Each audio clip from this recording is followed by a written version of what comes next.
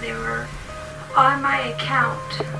They hacked in. They hacked in all the time. Why would they be harassing you?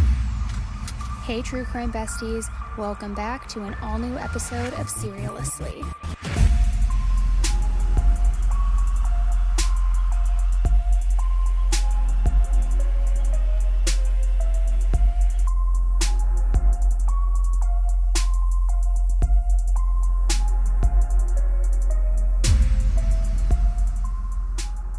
Hey everybody, welcome back to an all-new episode of Seriously, a true crime podcast. With me, Annie Elise, your true crime bestie, here to talk with you about another case. Now, the case we're talking about today, guys, it is one that I feel like has, all of the elements of a crazy case. I mean, you've got catfishing, you've got bullying, you've got lovers' quarrels, you've got it all. And it's one that is really devastating because, they're all devastating, but this one, when somebody's so vulnerable and so innocent and they just get taken advantage of a little bit, it really does break my heart. So what I want to start this episode off by doing is kind of set the scene, and then we're going to go into the full backstory, okay? So just bear with me for a second. So on January 31st, 2012, in Mountain City, Tennessee, the community was truly just rocked by some very, very unsettling and chilling news. A brutal double murder had just taken place. Johnson County 911. Honey, I need an ambulance bad. Okay, do you want to attempt to do CPR? They're both dead. It's too late. The entire Mountain City community was just absolutely horrified. This was a small town, only around 2,500 people, and it was a town where everybody is friendly, everybody knows everybody. There was little to no crime at all, ever. There were, yes, domestic calls here and there, but nothing like a home invasion and double execution. So who would possibly do this? Well, as I said, to understand this case, we have to go back to the beginning a little bit, and we need to talk about Janelle Potter. Janelle's family moved to Mountain City in 2005 from Pennsylvania. This was because Janelle's grandmother was very, very sick. Now, the move was very difficult on Janelle because she wasn't a very outgoing person to begin with. And it certainly didn't help that she was now moving into a very small town where everybody already knew each other. Those relationships had already been built and formed. So newcomers weren't exactly welcomed with open arms. Now, back in Pennsylvania, during Janelle's childhood, she was in special education classes due to her learning disability, also her hearing disability and anxiety. In school, she really didn't have much interaction with other students, and the interactions that she did have weren't very encouraging. You see, Janelle was bullied by some of her classmates. They made fun of her height. They actually punched her in the face for being pretty, if you can believe that. Horrible things like that. So it made it even more challenging for her to ever put herself out there because she already had this long history of not really having friends, not making friends, people bullying her because of her disability, girls picking on her because of her looks. So now moving into this small town where everybody already knew each other, friendships were already there, it just felt a little daunting to Janelle. It wasn't really something that was going to be easy for her. Janelle's parents did try to help her fit in, but at the same time, they would still remind her of how different she really was. Overall, Janelle lived a pretty sheltered life, and honestly, that's putting it mildly. Her parents, Barbara and Marvin, always kept a very close eye on Janelle. They didn't let her stay out late at night. She was never allowed to drive. And dating, that was just completely off the table. And it doesn't really sound like that's all out of the norm, right? There are plenty of parents that are strict on their children, especially in their teenage years. But there was one problem here. Janelle was not a teenager. In 2005, when they made this move, Janelle was 27 years old. But her parents did have their reasons for keeping Janelle so close to the nest. First, they had to manage her type 1 diabetes. And second, she had those learning disabilities that I mentioned. And because of those disabilities, it put her at a mental capacity of that around a fourth grader. She also had that hearing disability, and it made it difficult for her to hear the different inflection in voices.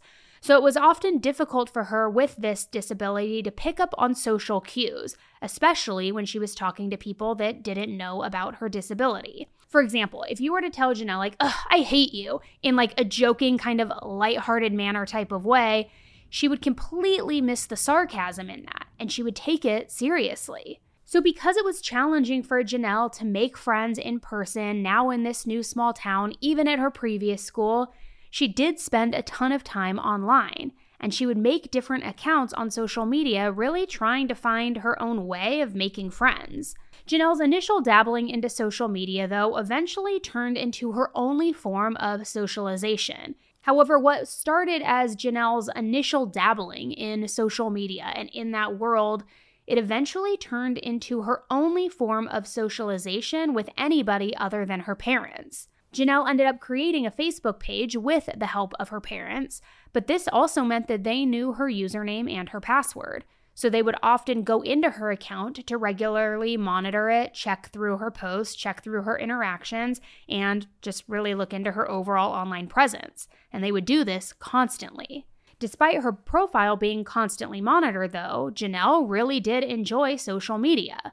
Or rather, she clung to social media. It was her getaway, her actual freedom to connect with those outside of her house. It was her breath of fresh air. Janelle's Facebook profile said, "I'm a very sweet, caring person. I love life and I like to make others laugh." Now, when her mom wasn't looking after Janelle, Barbara was working at Hewlett-Packard, and her dad Marvin, who everybody called Buddy for short, was a retired Marine and Vietnam War veteran. Janelle also had a sister named Christy, but Christy wasn't very close with her family ever since she became an adult, and we'll get into more of that in a little bit here. Now, speaking more about Janelle's parents, Buddy and Barbara, they loved the Second Amendment, and they had a plethora of guns in their home, all for protection. Buddy even carried a gun while he gardened outside in the front yard. That is how much they were packing. Now, after serving in the Marines, Buddy suffered from a back injury, and he experienced a number of other health problems to the point where he had to carry an oxygen tank around with him. He was still so proud of his veteran status, though, that he even had bullets draped over his oxygen tank. He would tell others, too, that he had actually worked for the CIA. And Barbara also loved telling people that Buddy used to work in the CIA.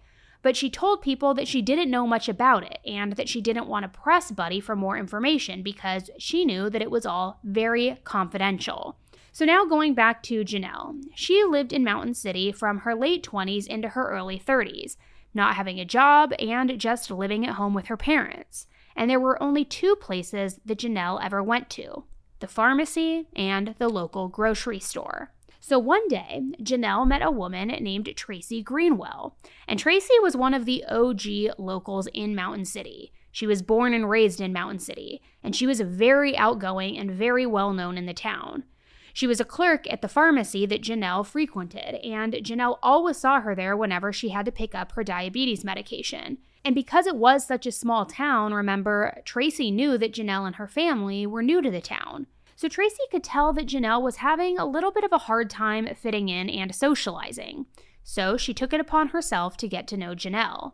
One day at the pharmacy, Tracy and Janelle started talking more, and the conversation was going well. So Tracy told Janelle that she should come by her house to meet some of her friends and even some of her family. Janelle was really excited about this. She was so surprised that Tracy wanted to be her friend. She was thrilled by this. It was like she finally caught a break and she was making a friend for the very first time. Except there was one small problem here. Janelle knew that she was going to have to ask permission from her parents because they didn't really let her go anywhere, especially with people they didn't know. So Janelle brought Tracy over to her house so that she could introduce her to her parents, and then she asked them if it would be okay if she went out to hang with Tracy. Barbara and Buddy were a little bit hesitant at first, but they ended up really liking Tracy, and they told Janelle that she had permission to go and hang out with her. So one day when she went over to Tracy's house, Janelle met Tracy's brother, Billy Payne. Billy was very similar to Tracy in that he was just as outgoing and had this very natural charisma to him. Then later on, Janelle met a few more of their mutual friends. So Janelle started hanging out with Tracy and Bill's friend group several times. She was really becoming immersed in this circle of friends. They would go rock climbing, they would go to the movies, and they all became Facebook friends with Janelle as well. So this was a dream come true for Janelle, right? Because before meeting Tracy, she only had her parents and her social media presence for friends. And now, for the first time, she had real life friends in person and on Facebook. Everybody else before was just a digital friend, a virtual friend. And I know that sounds a little bit weird, guys, since most people typically know their Facebook friends in real life before they even become Facebook friends. But remember, Janelle wasn't able to do that before. So this was a huge deal for her. And she spent most of her time at home online and almost obsessing over her Facebook and her Facebook friends. And there was one Facebook profile in particular that Janelle began to frequent more and more, and that was Tracy's brother, Billy. Now, when Janelle first met Billy, she thought that he was very cute, and as time passed, her initial small crush soon turned into this massive crush on him. Whenever she hung out with Tracy and Billy was around, Tracy could also tell that Janelle really liked Billy. And although Tracy thought that Janelle was very sweet, she didn't know if the two of them would be a good match. So Tracy started to think that maybe she could set something up for Janelle so that she could date somebody else, but not her brother Billy. So she thought of her and Billy's cousin named Jamie Curd, who was also in their friend group, their close circle of friends. Tracy knew that her cousin Jamie, like Janelle, was also somewhat of an introvert and thought that they might be a good match together. Jamie had never had a girlfriend before, and Janelle had never had a boyfriend. So she ended up setting the two of them up. After hanging out for a few times, Jamie and Janelle actually began to really like each other, so this seemed like it was a really good pairing. However, although this was a good match and a good pairing, there was still another problem here. Janelle was not allowed to date. Even though she made friends and was now starting to step outside of her and her parents' comfort zone, Janelle knew that her parents would definitely not be okay with her and Jamie dating in any sort of official capacity whatsoever. So instead, Janelle decided to come up with a plan. At Janelle's house, there was one main computer that everybody shared in the family, and this computer often had a lot of problems with it and needed constant fixing, constant updates. So with that in mind, she introduced Jamie to her parents by telling them that he was actually a computer mechanic and that he was also one of the friends that she met through Tracy. So now Jamie had a reason to come over to Janelle's house so that he could help with the computer or tech problems that they were having. And he came over often. However, their relationship was more than that. Whenever Jamie came over to, help work on the computer, Janelle and Jamie would secretly kiss. They would also take pictures together, and they would hang out like they were actually dating, which is actually kind of bizarre when you really just take a step back and think about it, because this computer mechanic is just always at the house tinkering around on the computer? They knew that Janelle was extremely attached to the computer and also constantly online because so much of her life and social interactions came from Facebook. So I don't know, maybe they thought that that's why Janelle was always in the study with Jamie working on the computer. Who knows? But in any event, Buddy and Barbara didn't think much of it for whatever reason. So as the relationship begins picking up steam and getting a little bit more serious, or as serious as it can get since they're still basically seeing each other in secret, eventually Jamie even bought Janelle a cell phone so that they could talk when she was home alone. They spent hours talking on the phone, and Janelle's parents had no idea. Janelle would talk to Jamie anytime that she would get a few minutes alone during the day, and then she would also talk to him most nights. She would pretend that she was sleeping, hiding under a blanket, when really she was on the phone with Jamie at all hours, which kind of reminds you of like an innocent schoolgirl crush. I remember for me in middle school and even going into high school, the late nights on the phone when you're on the landline and there's just something so new, so exciting about it. If I'm really going to date myself here too, I will say I remember in middle school, I thought I was like the hottest shit ever because I had my own line in my room, my own landline phone line, and I had an answering machine. And if you're my age, you will definitely remember this. You would like take the phone when you're recording your answering machine message and put a song, and you'd be like, and the song would match your mood, or you'd like put a song that was like flirty, so when the person would call you, they'd hear it. I mean, it's honestly so embarrassing and cringe now that I say it out loud, but if you're a millennial like me, you get it. So this was very, very exciting for Janelle. However, what started as innocent secrecy and casual dating started to escalate, because then Jamie started asking for nude photos of Janelle, and he would organize these nude photos into files on his computer. And in something that I have never heard of, he organized the photos by topic. One of them, for example, was called openandwet.jpg. That was the actual file name that Jamie created, which is just vile. Anyways, one day Janelle's parents found her secret cell phone. They didn't find the pictures though, but they did find the cell phone, and they took it away. But that didn't stop Janelle and Jamie, because Jamie just bought her another one. So now you have Janelle and Jamie, whose secret relationship was definitely becoming more serious and intense, despite the fact that she lived with her parents, and they had zero clue about this relationship, and they had zero clue that dating was even in the realm of possibility for Janelle. But there was once again yet another problem. You see, Janelle never really got over her initial crush on Billy, Tracy's brother, and he had now started a relationship with somebody else, a woman, coincidentally, named Billie Jean. And for the sake of just like no confusion, I'm going to now start referring to Billy the guy as Bill, and then we'll refer to Billie Jean as Billie Jean. So in 2010, Billie Jean got pregnant with their son, Tyler. This was also around the time that Bill decided to really get his life together. He worked hard on cleaning up his life, he started staying away from drugs and alcohol, and he even moved in with Billie Jean. Eventually, Bill proposed to Billie Jean as well. Now, maybe it was something about a child coming that made their relationship more solidified, or the fact that he was engaged and Janelle wasn't, or just the fact that Bill wasn't single anymore. But Janelle started to feel a very strong sense of jealousy. This intense jealousy was just brewing within her. She absolutely hated the fact that now whenever she went to Bill's Facebook profile, it was a constant reminder that he was with Billie Jean and that they were beginning to start the rest of their lives together. Janelle thought that this was not fair, and she wondered why he would want to be with Billie Jean in the first place.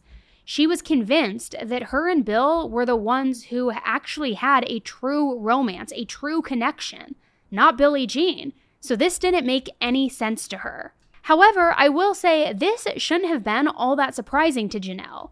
Bill was very quick to introduce Billie Jean to their friend group as soon as they started dating, along with two of her best friends, Lindsay and Tara.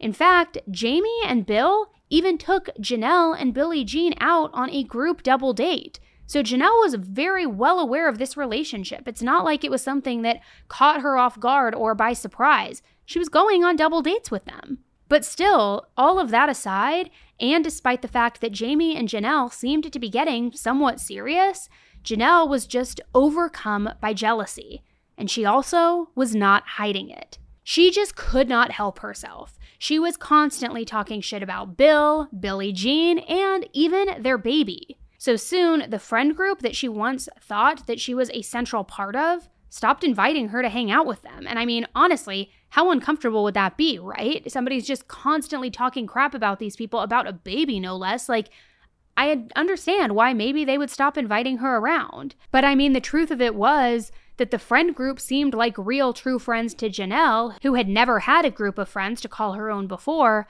But the rest of the group, I mean, they really only let Janelle into their circle out of pity in the first place. They always thought of her as an outsider, and their true loyalty was of course to Bill, not to Janelle. And now that she was becoming hostile, obsessive, and seemed to be just spewing and raging with jealousy over Billie Jean, it was almost a no-brainer to just kind of drop her like a hot potato. But not being around Janelle in person did not stop the drama, because a lot of this hostility took place on Facebook. And a lot of it wasn't even coming from Janelle. In fact, Janelle was the one who was getting viciously attacked online. There were nasty messages posted to Janelle's Facebook profile and through Facebook Messenger, and a lot of the messages were horrific, like threats of rape and murder. People also made comments that Janelle was too pretty to live. That is a direct quote. I mean, she was constantly just inundated with insults, threats, and harassing messages. Just that I was a bad person. I was horrible. Threatened to get raped. Must have been pretty scary. Yes. So much so that it got to the point that Janelle's mom, Barbara, tried to intervene. And she commented back, writing, "Please leave Janelle alone." I remember I wrote, "Please do not write on Janelle's Facebook." I begged them, please don't do this. But that request apparently went completely unheard.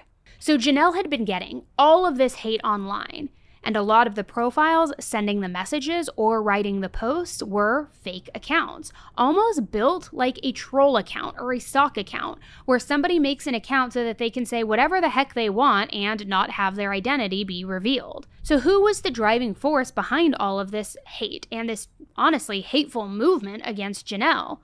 Well, if you ask Janelle, she was 100% certain that it was none other than Billie Jean. Janelle was sure that Billie Jean was always jealous of her looks and also her connection with Bill. She was convinced that Billie Jean was doing all of this because she was afraid that Bill would leave her and the baby so that he could be with Janelle. Janelle even outright accused Billie Jean specifically of being the one behind this hate campaign towards her. But Lindsay and Tara, Billie Jean's best friends, confronted Janelle, saying, "You are the one who created fake profiles and is spreading these false comments, not Billie Jean."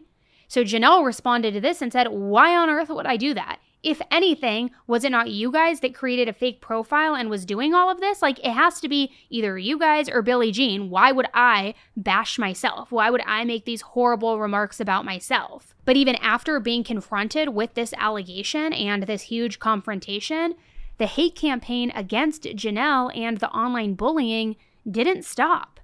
Instead, things escalated. I was calling the police a lot. Yeah, they're trying to set me up, but I don't like this because I'm very sick. They were wanting to blow up my dad's truck. And it got so bad that Janelle started feeling truly threatened when she noticed somebody was driving by in a car and monitoring her house. At one point, whoever was driving the car threw a rock at her house, and whoever threw this rock wrote on it in Sharpie and signed it Billie Payne, in parentheses, your Huckleberry. And then the other side said Billie Jean. So to make matters worse, and even more complicated, quite honestly, Bill and Jamie were in very awkward positions because they were known to be really close with each other. They were cousins. So Jamie was starting to get really frustrated and angry too by all of this. Janelle was his first girlfriend, and he didn't understand why she was getting harassed and why his cousin Bill and Billie Jean just couldn't be happy for him and Janelle. Then as things continued to escalate and everything seemed to be coming to a head, something completely unexpected happened. A CIA agent reached out to Janelle and then to her mother, Barbara. They reached out by email saying that the CIA was aware that Janelle was on the receiving end of serious online bullying. And now, because it's gotten so serious, they were beginning to look into the case, and they were looking into some of the threats that she was receiving. The CIA agent told them that his name was Chris and not to tell anybody about these communications because it might hinder the investigation. He claimed that he had a lot of access to confidential things and even had access to surveillance cameras that were on Bill and Billie Jean. He explained to Janelle's mom, Barbara, the things that he saw on a regular basis, and he figured out that Bill was in fact a drug dealer, that he had never quit doing drugs, that he also ran with a very dangerous crowd, and the CIA agent also tells Barbara that through this surveillance, he discovered that Billie Jean was in fact a sex worker. Then he dropped a bombshell on Janelle's mom. He told Barbara that Janelle might be in some serious physical danger soon because apparently Bill and Billie Jean were planning on kidnapping and raping Janelle just because of the fact that Janelle was a virgin. And this is just truly insane because, first of all, my first thought is like, how unhinged are Bill and Billie Jean that they're plotting a kidnapping, a rape because she's a virgin. They've been, if they're so happy together and they have this new baby makes 3 happy family, why are they continuing this harassment against Janelle? But then on the other side of it, I'm thinking, how does this CIA agent know so much information and so much intel? And if he's made aware that there is a kidnapping plot in place, why not just stop it rather than say it may happen soon? Why not put the kibosh on the whole thing and arrest these 2 animals, right? So once this huge revelation was made to Barbara and Buddy, Janelle's parents, they kind of felt like, holy crap, we are so lucky to have met Chris, the CIA agent. They were going through so much at the time, and they had been doing so much and all they could to protect Janelle, but often they were at a loss of what to do. But now they finally had real help. They had somebody from the CIA, and they were so thankful for this. So when they asked Chris why he was helping them so much, Chris said that he was previously one of Janelle's school friends, and he happened to discover the online bullying of Janelle, and he really just wanted to help her and get involved. Then, over time, Chris started building up quite the relationship with Janelle's mom, Barbara. Somehow, he just had completely won over Barbara's heart, and soon enough, he was addressing her as mom in their emails, and she was even calling him son. Feels a little borderline unprofessional, right? What the hell is really going on here? Now, like I said earlier, Chris told Janelle and Barbara not to tell anybody about their communications with him in general, and especially don't tell anybody anything that we have talked about. But there was something else. And due to the confidentiality and the fact that he had to protect his identity, since he wasn't supposed to be working as a CIA agent on any personal matters, most of these communications were through Janelle's email account. That way, he was always covered.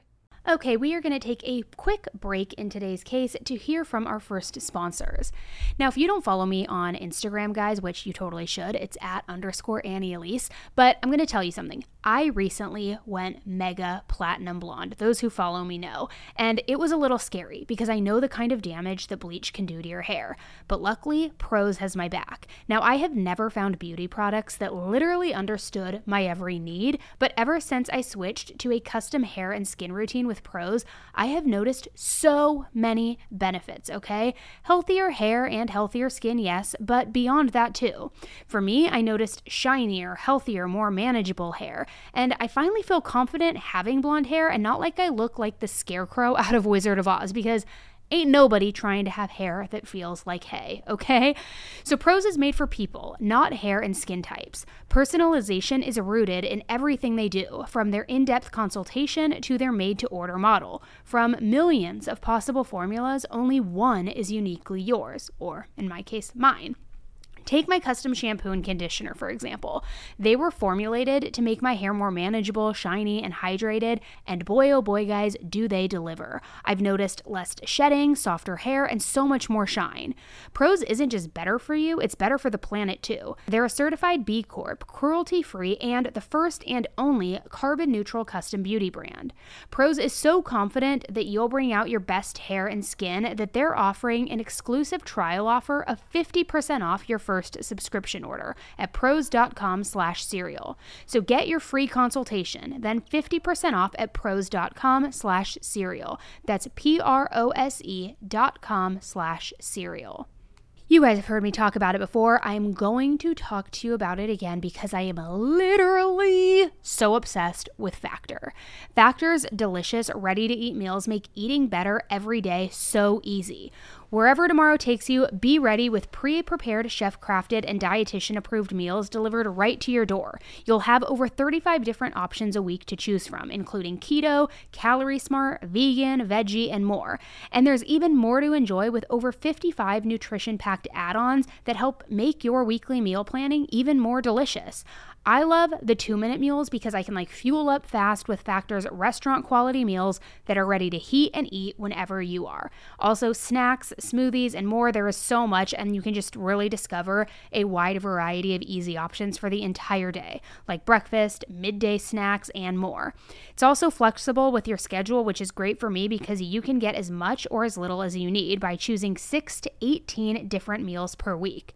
Plus, you can pause or reschedule your deliveries anytime. time. No mess, no prep meals. Factor meals are 100% ready to heat and eat. There is no prepping, cooking, or cleanup needed, which is like music to my ears. So head to factormeals.com/AE50 and use code AE50 to get 50% off. That's code AE50 at factormeals.com/AE50 and you will get 50% off. But as time passed and as their communication continued, some of Chris's emails had spelling and grammatical errors in them. And Barbara and Buddy thought that this was a little weird. However, they didn't really think too much of it. They knew that Chris was a CIA agent, and they thought that maybe spelling wasn't his strong suit. Maybe it was his mind that is what got him into the CIA, not his spelling. So it was kind of whatever, no big deal. They weren't going to break ties with this man. This man had chosen to protect their daughter, and now they were on a mission, a CIA mission. Chris was devoted to Janelle's case, and in some emails, he even mentioned going to the extent of murder because that was the only way to defend Janelle. He also promised that he could get rid of evidence for the Potter family if they went through with it, because he had the means to destroy evidence. I mean, he was a CIA agent after all. He had even reached out to Jamie by email and said, "Do you really love Janelle? She is going through all of this harassment, and as her boyfriend, it is your duty to protect her." Now, meanwhile, the hateful and threatening Facebook posts and messages to Janelle just continued. These messages were awful. They were calling Janelle a bitch, wishing she were dead, and making more violent threats. I mean, you name it, it was happening. It was truly appalling. There were also several different Facebook accounts of Lindsay, Billie Jean's friend, saying how she wasn't afraid of Janelle's dad because she was above the law. And she just continued to spew hate and vitriol for Janelle all over the internet. The bullying and the harassment continued. And then it started to spill over into real life too. Similar to that rock incident, when that rock with the Sharpie writing was chucked through the window of Janelle's house. You see, one day, Janelle's dad, Buddy, woke up to discover that somebody poured sugar into his truck's gas tank. And there were also rumors starting in the community that Buddy was a drug dealer, even though that couldn't be further from the truth. So now, Janelle decided she was going to push back, and she was specifically going to push back online in particular. So she started some rumors of her own about Lindsay and Tara, to the point where they actually ended up filing a restraining order against Janelle. Lindsay, Tara, Bill, and Billie Jean ended up telling the police about one of Janelle's posts that she made where she wished that Bill and Billie's baby would just die, which of course was something that Janelle was apparently completely shocked by, and she said that she would never ever say something like that. She would never say something so horrible about a newborn baby. So ultimately, the restraining order was dismissed because Janelle showed proof that she was the one that kept pleading with them to stop harassing her. This huge feud honestly was becoming the talk of the town, which is not surprising considering that there were literally only a couple of thousand people in the town, but Janelle was just a nervous wreck at this point. She started carrying around mace if she ever left the house, which she hardly ever did anymore, but she was just constantly on edge. However, the saving grace in all of this was that she still had her parents, Jamie, and Chris by her side. Whenever she needed them, they were there. And then when things were getting worse, Chris, the CIA agent, told her mom, Barbara, that he was going to come by the house physically whenever he was going to be off work so that he could scope out Janelle's enemies. That was the direct quote, Janelle's enemies. He also said that he was going to find a place or a time to kill them if he could. So on one hand, Janelle felt like she had as much protection as she possibly could. But she also couldn't understand why these people, her so-called own friends, had turned against her and were now making her out to be this terrible person all of a sudden. Someone that they were threatening to kill, someone they were threatening to rape, and then some of them even began to unfriend her on Facebook, which Janelle took extremely personally. It was like even though they were being mean to her, Janelle still wanted them to like her. And remember, her life was through Facebook. Chris and Barbara were still communicating on a daily basis at this point. They shared hundreds of emails with each other talking about everything, not only about Janelle, but also about Chris's life, about Barbara's life as a mom, about Buddy's life as a CIA agent, because remember, he was in the CIA as well. And they even started talking all the way down to the details about the whereabouts of their estranged daughter, Christy, Janelle's sister. Barbara legitimately confided in Chris like he was her best friend. He just seemed to get it all. And with it, it was like their relationship and their closeness made Barbara more comfortable to tell him things that she normally wouldn't say to anybody. She was really letting her guard down. At one point in their emails, Barbara said that although she nor her husband Buddy were the type of people to become violent, they would choose to do so if it meant that they could protect their daughter Janelle. Barbara wasn't alone in letting her guard down either. Chris told her how much he wanted to kill Bill, Billie Jean, Tara, and even Lindsay, but that he couldn't yet because his arm was broken from duty. But he assured them that he would take care of it in time. In their emails, Barbara shared that during the Vietnam War, Buddy and his team had failed to complete their appropriate mission, and they accidentally killed off an entire village of innocent Vietnamese people. Because of this mistake, the CIA had actually worked to cover up the incident, and what Buddy once would have gotten an award for was taken away and considered a non-existent award, as the CIA wiped away their mistake from the history books. Chris assured Barbara that the CIA was working to resolve their past mistakes, and that he could definitely get one of his supervisors to take a closer look at Buddy's unfortunate case. But first, they really need to focus on the situation at hand. They needed to focus on Janelle. Nobody in the community other than Janelle, her parents, Chris, and Jamie knew how serious things were now getting. Most people just thought that this was all gossip, rumors, and a bad friendship breakup that was just playing out in the public eye on Facebook. That was until a very cold morning when Roy Stevens and his wife Linda went by Bill's house. He came by their house often just to check on him, and they were close friends of his, so he usually didn't even knock. He would just walk right in. So Roy walked in around at 10:30 a.m., and he called out to Bill. But this morning was weird, because he saw that Bill had not gone to work and his truck was still there. He also couldn't hear Billie Jean anywhere in the house either, and he started looking around thinking that it was weird that their back porch door was unlocked and wide open. So Roy headed upstairs, and that's when he saw Bill lying face down, and he immediately thought, oh, he's still asleep? But Bill didn't respond, even as Roy was trying to wake him up and talk to him. So then Roy turned Bill over, and that's when he saw a giant gap in his neck and blood all over the sheets. His heart dropped heavily into his stomach as he realized that Bill was dead, and he immediately yelled to his wife Linda to call 911. Next, he went to check on the nursery, trying to find Billie Jean. And when he did, he saw Billie Jean. She was also lying dead with a hole in her head and her baby still in her arms. Now, Roy was afraid that her 7-month-old baby was also dead at this point because there was a bundle of blankets that he was wrapped up in and her arms were still. But luckily, baby Tyler was still alive. However, he was covered in his dead mother's blood. When the police arrived, they took a closer look at Bill and Billie Jean. It is a very clean scene as far as physical evidence goes. So no prints, no shell casings, no DNA left behind? Not that we found, no, sir. Would that lead you to believe that whoever did this killing had some training? It looked like a hit. Like a contract hit? Right. They found Bill lying face down with blood seeping deep into his bedsheets, a bullet to his face, and his throat slit from one end of his neck to the other. Nearby in baby Tyler's room, Billie Jean was on the ground with a singular bullet to her head. The news of the murder quickly spread, and it shook everybody in the community to their core. Murder was most definitely not a common occurrence. I mean, the murder of an innocent couple, especially a local who was born and raised in Mountain City and was known and well loved by everybody. But also, what kind of cold-blooded person murders a mother holding her baby? It is sick, twisted, and completely deranged. Most people in the community knew about that online feud that had been brewing with Janelle, and people had heard about their friend group rivalry, but Janelle or her parents weren't actually capable of murder, especially since investigators that initially examined the crime scene said that it looked like it was a professional hit job.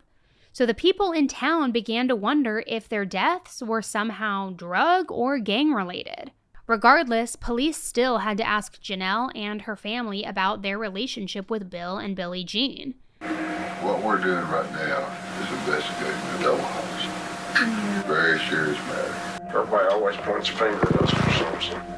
Oh, no, there ain't nobody pointing their fingers. Do you know of anybody that would hurt them, want to hurt them? No, actually, I don't. I feel bad about the situation because I didn't want no harm on them. They've been harassing me in my driveway, on our property. And then yesterday morning when I got on Facebook is when I found out. And, I'm sorry it happened, but, that's all I could tell you is they have been harassing the living crap out of me. Why would they be harassing you? It came out to be a jealousy thing. They said I was too pretty. Janelle's only response when they showed up at her front door was that although she felt unfortunate about the situation, they had really harassed her a lot, and she was a victim to their bullying, and there wasn't really much else that she could say. The police also recognized that Janelle's father, Buddy, was absolutely in no physical condition to pull this kind of hit off, along with the fact that he carried his oxygen tank around with him. So there was no way that he could have pulled off a murder, no less executed it perfectly. Remember, the police thought that this could have been a professional hit job. So they quickly ruled out any chance that Buddy or his very good, loving Christian family with a sheltered daughter could have committed such a brutal, cold-blooded, and violent murder. The only other person that they could even think to question was Janelle's boyfriend, Jamie. He was closely involved with the Potter family, despite being blood-related to Bill. What's Jamie to you? He's just a friend. We've been friends for years. He's friend of our family. Yeah. Yeah, he's a friend to all of us, to me. Jamie kind of like your boyfriend? No, he's just a really good friend. Does he want to be your boyfriend? Not that I know of. Jamie was also much younger than Janelle's dad, and although unlikely, police recognized that he was physically capable of doing this, making him much higher on their suspect list. So, could this have all been orchestrated by Jamie? Was he so caught up in the feud and fed up between the two families that he just had to do something? Was he sick and tired of Bill harassing Janelle and he wanted to protect her honor, like Chris, the CIA agent, was telling him to do? So the police took Jamie in for questioning. This was 6 hours after the report of Bill and Billie Jean's death. Jamie also took a polygraph test. Now this was just the start of the plot twist that was beginning to unravel. Jamie had failed his polygraph. There was not a question that resulted in a truthful answer at all, and at first, Jamie tried really hard to conceal what he knew. They asked him, "Do you know who might have killed them? And were you alone when you were there?" Jamie stood his ground. He kept saying, "No, I wasn't there." And what's weird is that he also denied having any romantic relationships with Janelle. I think you went in there. I won't take care of the situation. I won't take care of people messing with Janelle. People ain't gonna mess with my girl no more. She's not my girl. You may say that out loud, but you know in your heart, were you the only person that was ever killed? I wasn't there. However, in the middle of the interrogation, Jamie asked a very puzzling question to the detectives. He asked, "Is the CIA here?" You see, nobody knew about Chris, the CIA agent, except for Barbara, Jamie, and Janelle. So when Jamie then asked the detectives, they were very confused. Why would the CIA be here? But to Jamie, the involvement of the CIA, of Chris, the CIA agent, was so matter-of-fact. So investigators disregarded what they felt like was an extremely stupid question, and they told him, "No, of course there are not any CIA agents here." And then they began to refocus their questions on Jamie's whereabouts and who he was with at the time of Bill and Billie Jean's deaths. They said, "Jamie, you probably really cared for Janelle. You were probably so fed up with them harassing your girl. We know you probably care for her so much. You know the difference in your heart, even if you say with your words that you don't care for her. You probably had no choice. You probably wanted to look good to Buddy. We totally understand." So slowly but surely, they were wearing him down. And then Jamie basically admitted that he was there at Bill and Billie Jean's murder.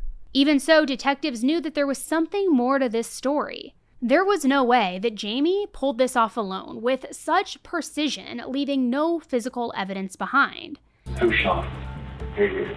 He who? Buddy? Yes. So investigators asked Jamie, hey, could you give Buddy a call? Have it on speaker and just ask him, did you take care of the evidence at the scene? All without mentioning that they were, of course, going to listen in on this call.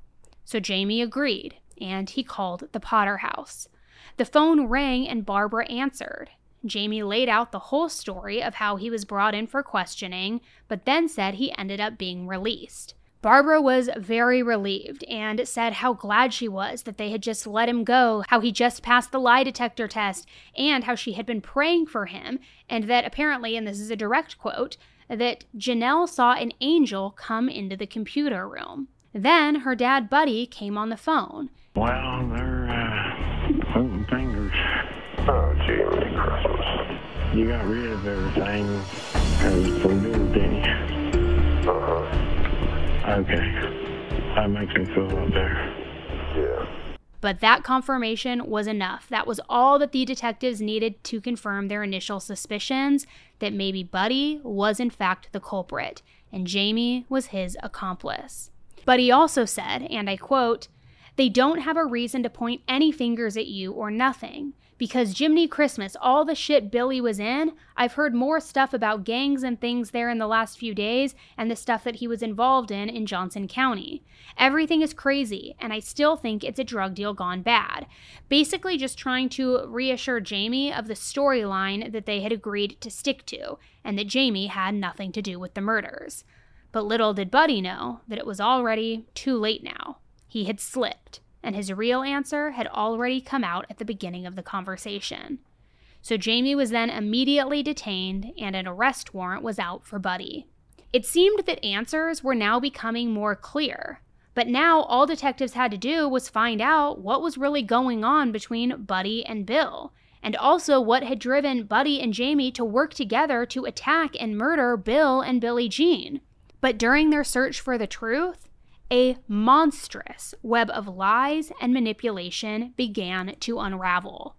What they found out was not only a shock to them and to the residents in this small town of Mountain City, but also somewhat one of the most bizarre, bonkers, and absurd stories that detectives had ever heard. First, they began questioning Buddy.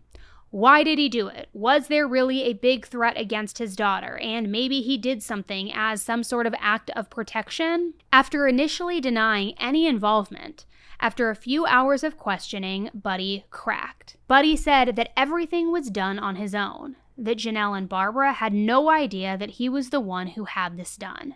Buddy told investigators that somebody had put a bounty of a whopping $3,000 out on Janelle for her life, so that because of this, he had to take matters into his own hands. However, he said he didn't even know if Bill and Billie Jean were the ones that had officially put this bounty out on Janelle. So detectives then went through the same process as they had with Jamie, and they gave Buddy some time to call his wife Barbara at home to let her know what was going on and to see what, if any, information they could gather from that interaction.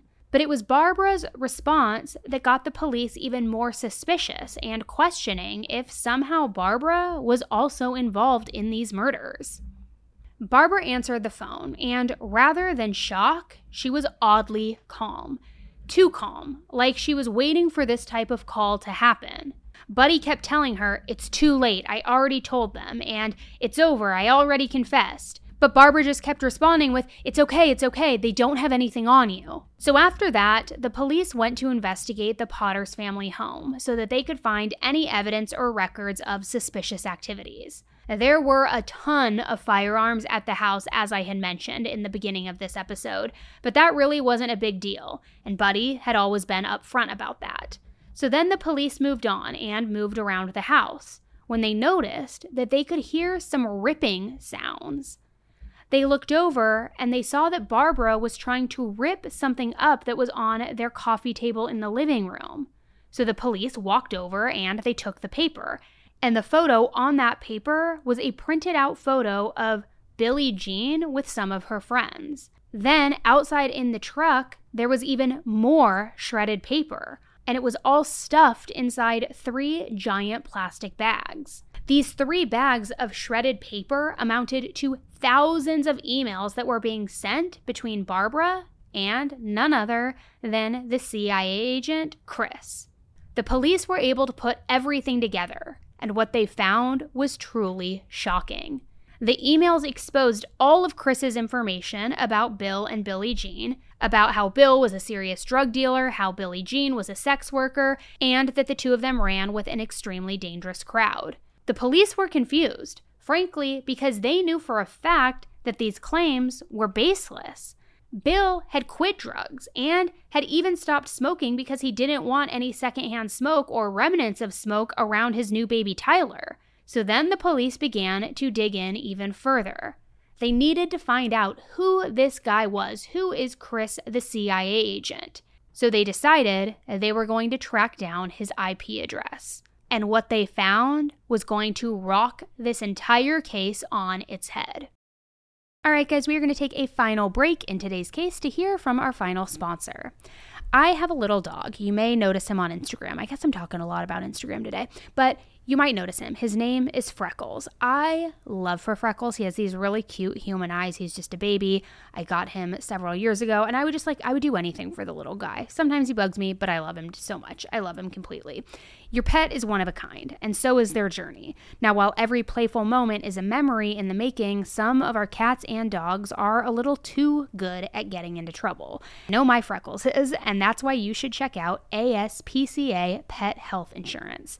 The ASPCA Pet Health Insurance Program offers customizable accident and illness plans, making it easier for pet parents like you to help your pet get the care they need. The ASPCA Pet Health Insurance Program has been around for over 18 years, and they've helped more than 600,000 pets during that time. They allow you to customize your plan, helping ensure that your pet's plan is as unique as they are, because the vet bills, they can really add up, especially when you're least expecting it. It's simple. Use their app to submit a claim, and you'll receive reimbursement for eligible vet bills directly into your bank account. To explore coverage, visit aspcapetinsurance.com/serial.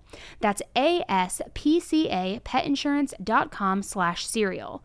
Again, aspcapetinsurance.com/serial.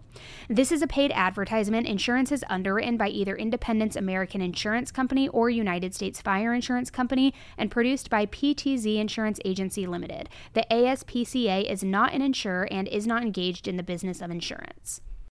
So like I was saying, they were now trying to figure out, who is this guy Chris? What are all of these shredded emails? Who is this CIA agent who has been tailing these people who are now found dead in a double homicide? So they're tracking his IP address. And it turns out that Chris wasn't actually some secret CIA agent who just happened to stumble upon Janelle's life in this exact moment and was willing to give up his career and credibility for the sake of saving her because they were once upon a time besties in high school. Chris was Janelle. Janelle was Chris. This changed everything. And let me tell you right now, everybody was in complete shock. See, it wasn't just that Chris had been using Janelle's email account to have these exchanges. He was using her account from her exact computer, at its exact location. And remember, Barbara and Buddy never met Chris in person. They all just knew him by email. It was in fact Janelle, though, all along, who was emailing everyone, catfishing everybody, even down to the detail of Chris's photo. I mean, truly unbelievable. So this revelation explained so many different things, but also at the same time, it just made the case that much more insane and truly mind-boggling. I mean, nobody could understand what was going on here. The spelling and the grammatical errors that Chris had, well, Janelle had that learning disability, and this was also reflected in her spelling and writing. Not to mention, the police had actually taken a sample of her letter regarding her witnessing her dad's days prior to the day of the murder, and that letter was written in the exact same style as the way that Chris wrote the emails. Now, what makes all of this absolutely absurd is the fact that there was only one computer in the family's house. It wasn't like today where you could be in your bedroom on your laptop while your dad is in the office with the desktop and your mom's then using the phone on the couch in the living room. This was just a single old desktop computer that was in the house for everybody in the family to use. But the realization was that Janelle, being Chris, means that she was able to hold up this act through the thousands and thousands of emails with her mom and with Jamie, all through one computer. And everybody in the family apparently truly thought that Chris was real? It turned out that Janelle's mind was a lot more conniving and sneaky than anybody would have expected. One detective said that she may have had the mental capacity of a 4th grader, but she was a master-level manipulator.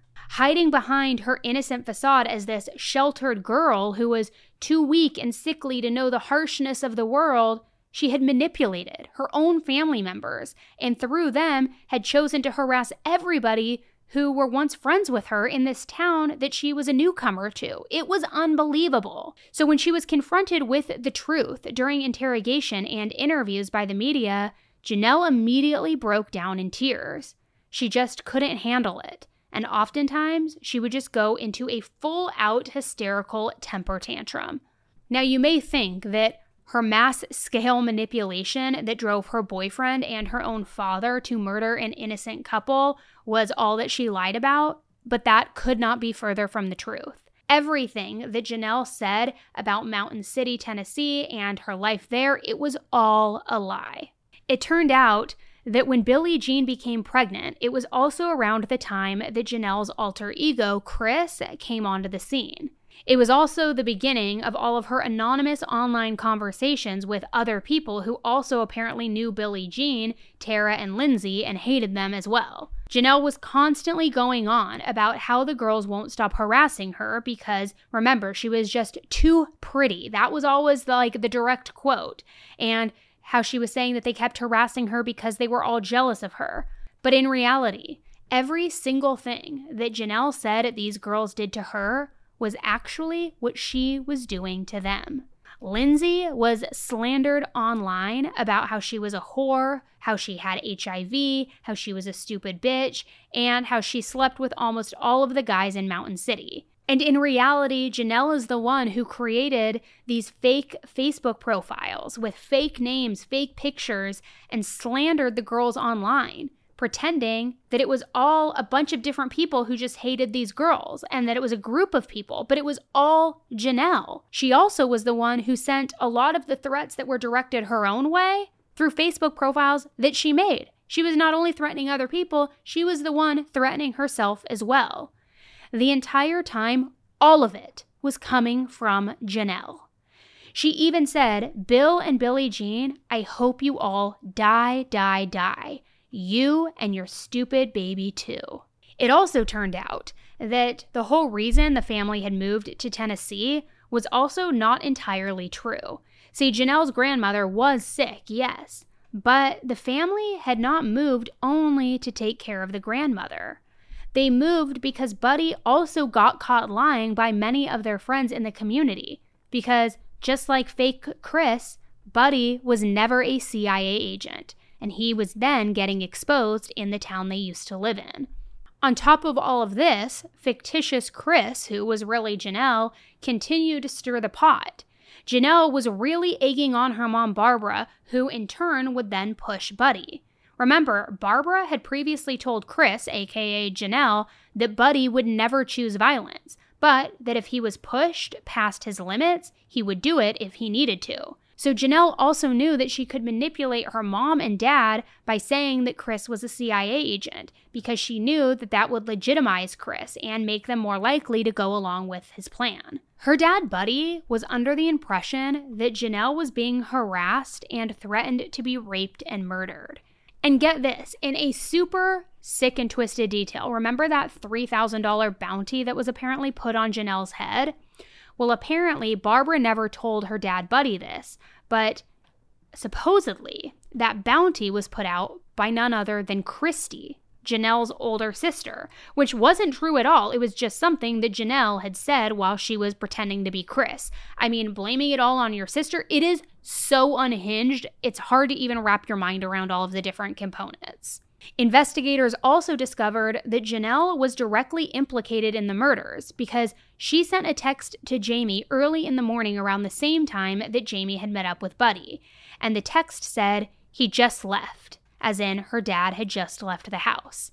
So she knew their plans all along, and she knew the influence that her role as Chris was having on everybody close to her. Buddy, who was the one who physically went to murder Bill and Billie Jean, was sentenced to 2 different life sentences in October of 2013. Jamie, who was there at the scene but had only kept watch for Buddy rather than doing the murder himself, and also helping Buddy to spot Billie Jean before she got away, was sentenced to 25 years in prison. This was in 2015. But because he was also caught up in the family drama and the lies, and his main desire was to please the Potter family, he was given the chance of parole in 2019. Which seems crazy, right? That is only a few years. Janelle and Barbara were also charged for their roles in the murders, and they were tried together in court. Now get this. During court, one very surprising witness came to testify. A man named Chris. Yes, the Chris that Janelle was pretending to be and even used his picture. He came to give his testimony. He indeed worked for law enforcement, and he was a fairly good-looking guy and did go to school with Janelle at one point, but he barely even knew who she was at school. So in 2015, though there was no physical evidence, Janelle and Barbara were both found guilty of first-degree murder, and they were sentenced to life in prison, all for causing this entire crime to unfold on the baseless grounds that Bill and Billie Jean were harassing Janelle, which in fact was the complete opposite way. She was the one harassing them. Now today, a judge heard the final closing arguments as to why their 2 attorneys believe they deserve a new trial. It's an argument of new evidence as to why attorneys say the Potter women should have new trials. Shocking new testimony came from husband and father to the Potter women, Marvin Potter, yesterday. I committed the crime. He was convicted in 2013 of firing the gun in the murders of Bill Payne and Billie Jean Hayworth. He testified in court yesterday for the very first time, giving a full admission of guilt in the death of Bill Payne. Did you accidentally slit his throat? No, sir. I did that on purpose. He testified his convicted accomplice, Jamie Curd, killed Billie Jean Hayworth. Marvin testified his wife and daughter played no role in convincing him to kill. Barbara and Janelle's attorneys argue if he had testified to this in the original trial of these 2 women, they would be free today. I think his testimony was too important not to hear. His testimony has to be taken in light of the massive advice he'd have to help his family, and it would have to be evaluated in light of the other evidence of the case.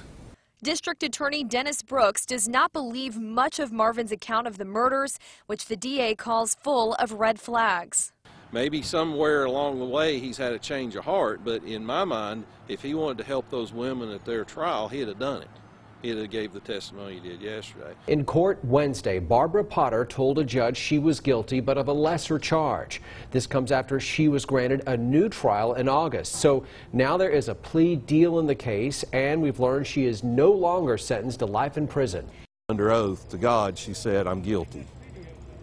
I'm responsible." And that it was surreal to hear her say that. Of the 3 family members convicted in the murders of Bill Payne and Billie Jean Hayworth, only one has a shot at release from jail.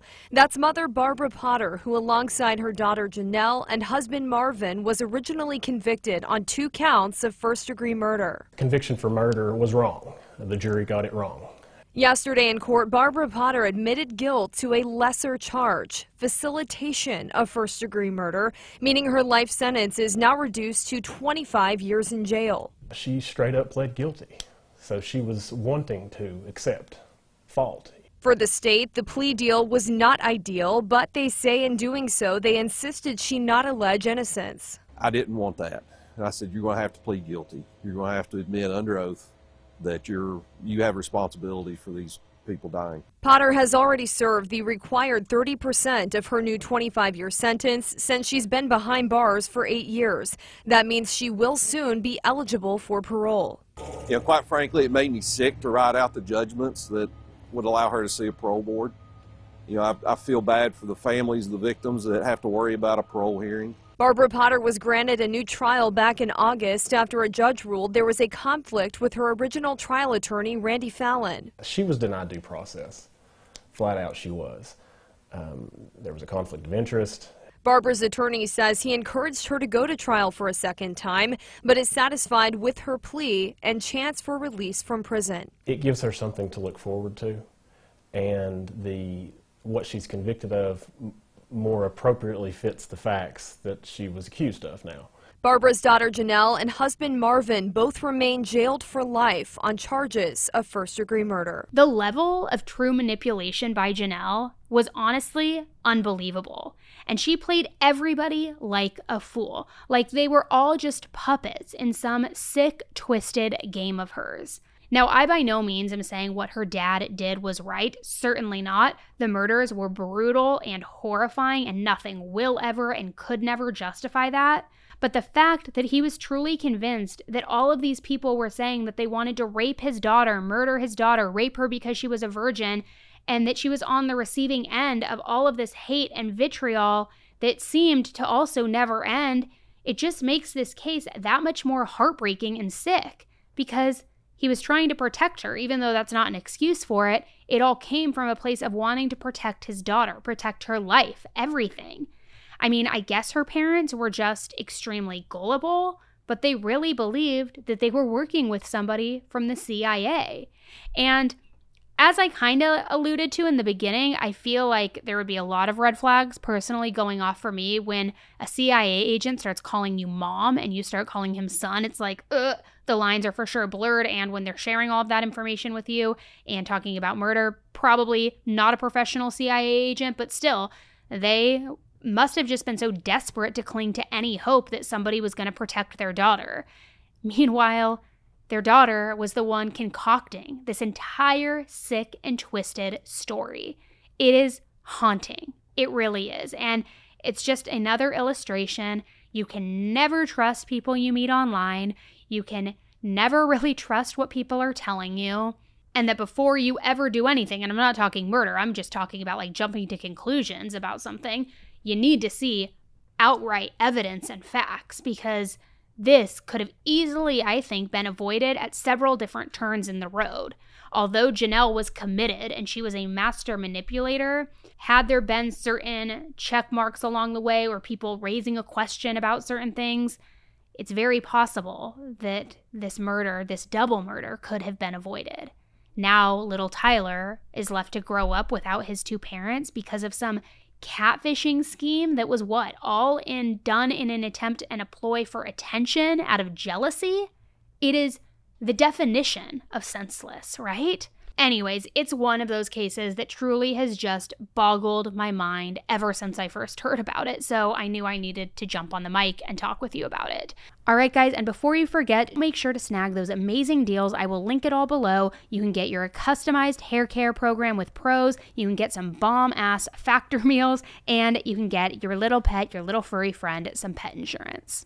So thank you for tuning in to another episode of Serialously. Please don't forget, before you close out of the app, make sure you're following the podcast so that you don't miss out on any future episodes. I think you can do so in like the top corner of the podcast app. Just click the follow button. I don't really know how it works depending on what app you're using, but make sure to follow. And if you are enjoying the podcast so far, I would love to hear from you. Please, if you're on Apple, leave a rating and review and let me know in the review section what you're enjoying, what you want more of, any constructive criticism you have. I really am trying to just tailor this podcast to what all of you guys enjoy hearing the most. So let me know, and until the next one, guys, please stay safe, and I will be back on the mic with you very, very soon. All right, take care.